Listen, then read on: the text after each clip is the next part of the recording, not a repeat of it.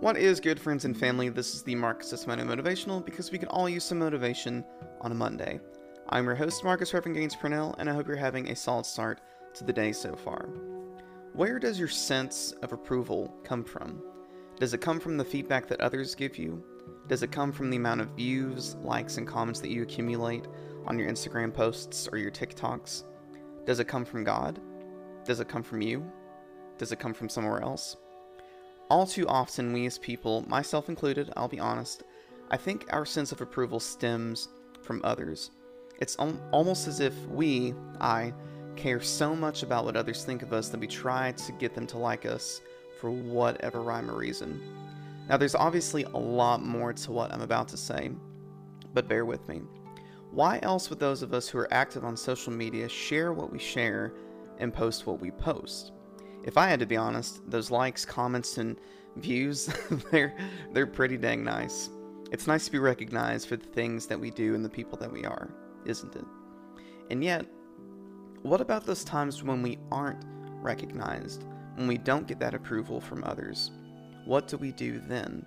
In my experience, I've gotten antsy, anxious, and curious as to why others wouldn't acknowledge me.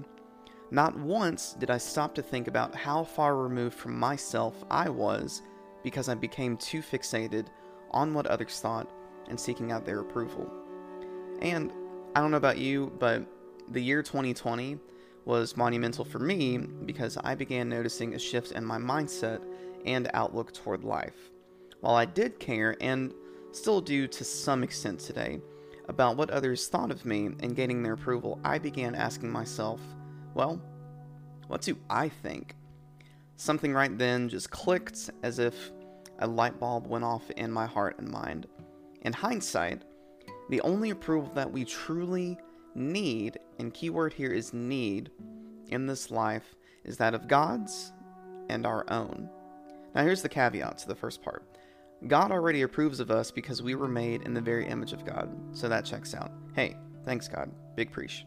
But what about us though?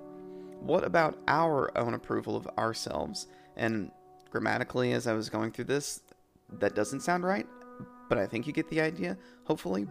What would our lives look like if our sense of approval came from you and me, ourselves?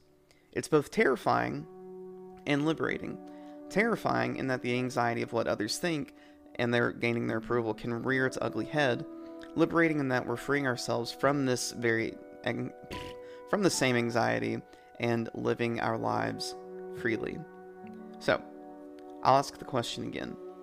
Where does your sense of approval come from? And with that, thank you so much for taking the time to listen to this week's MMM. I hope you have a solid rest of your day and week, whatever it is looking like.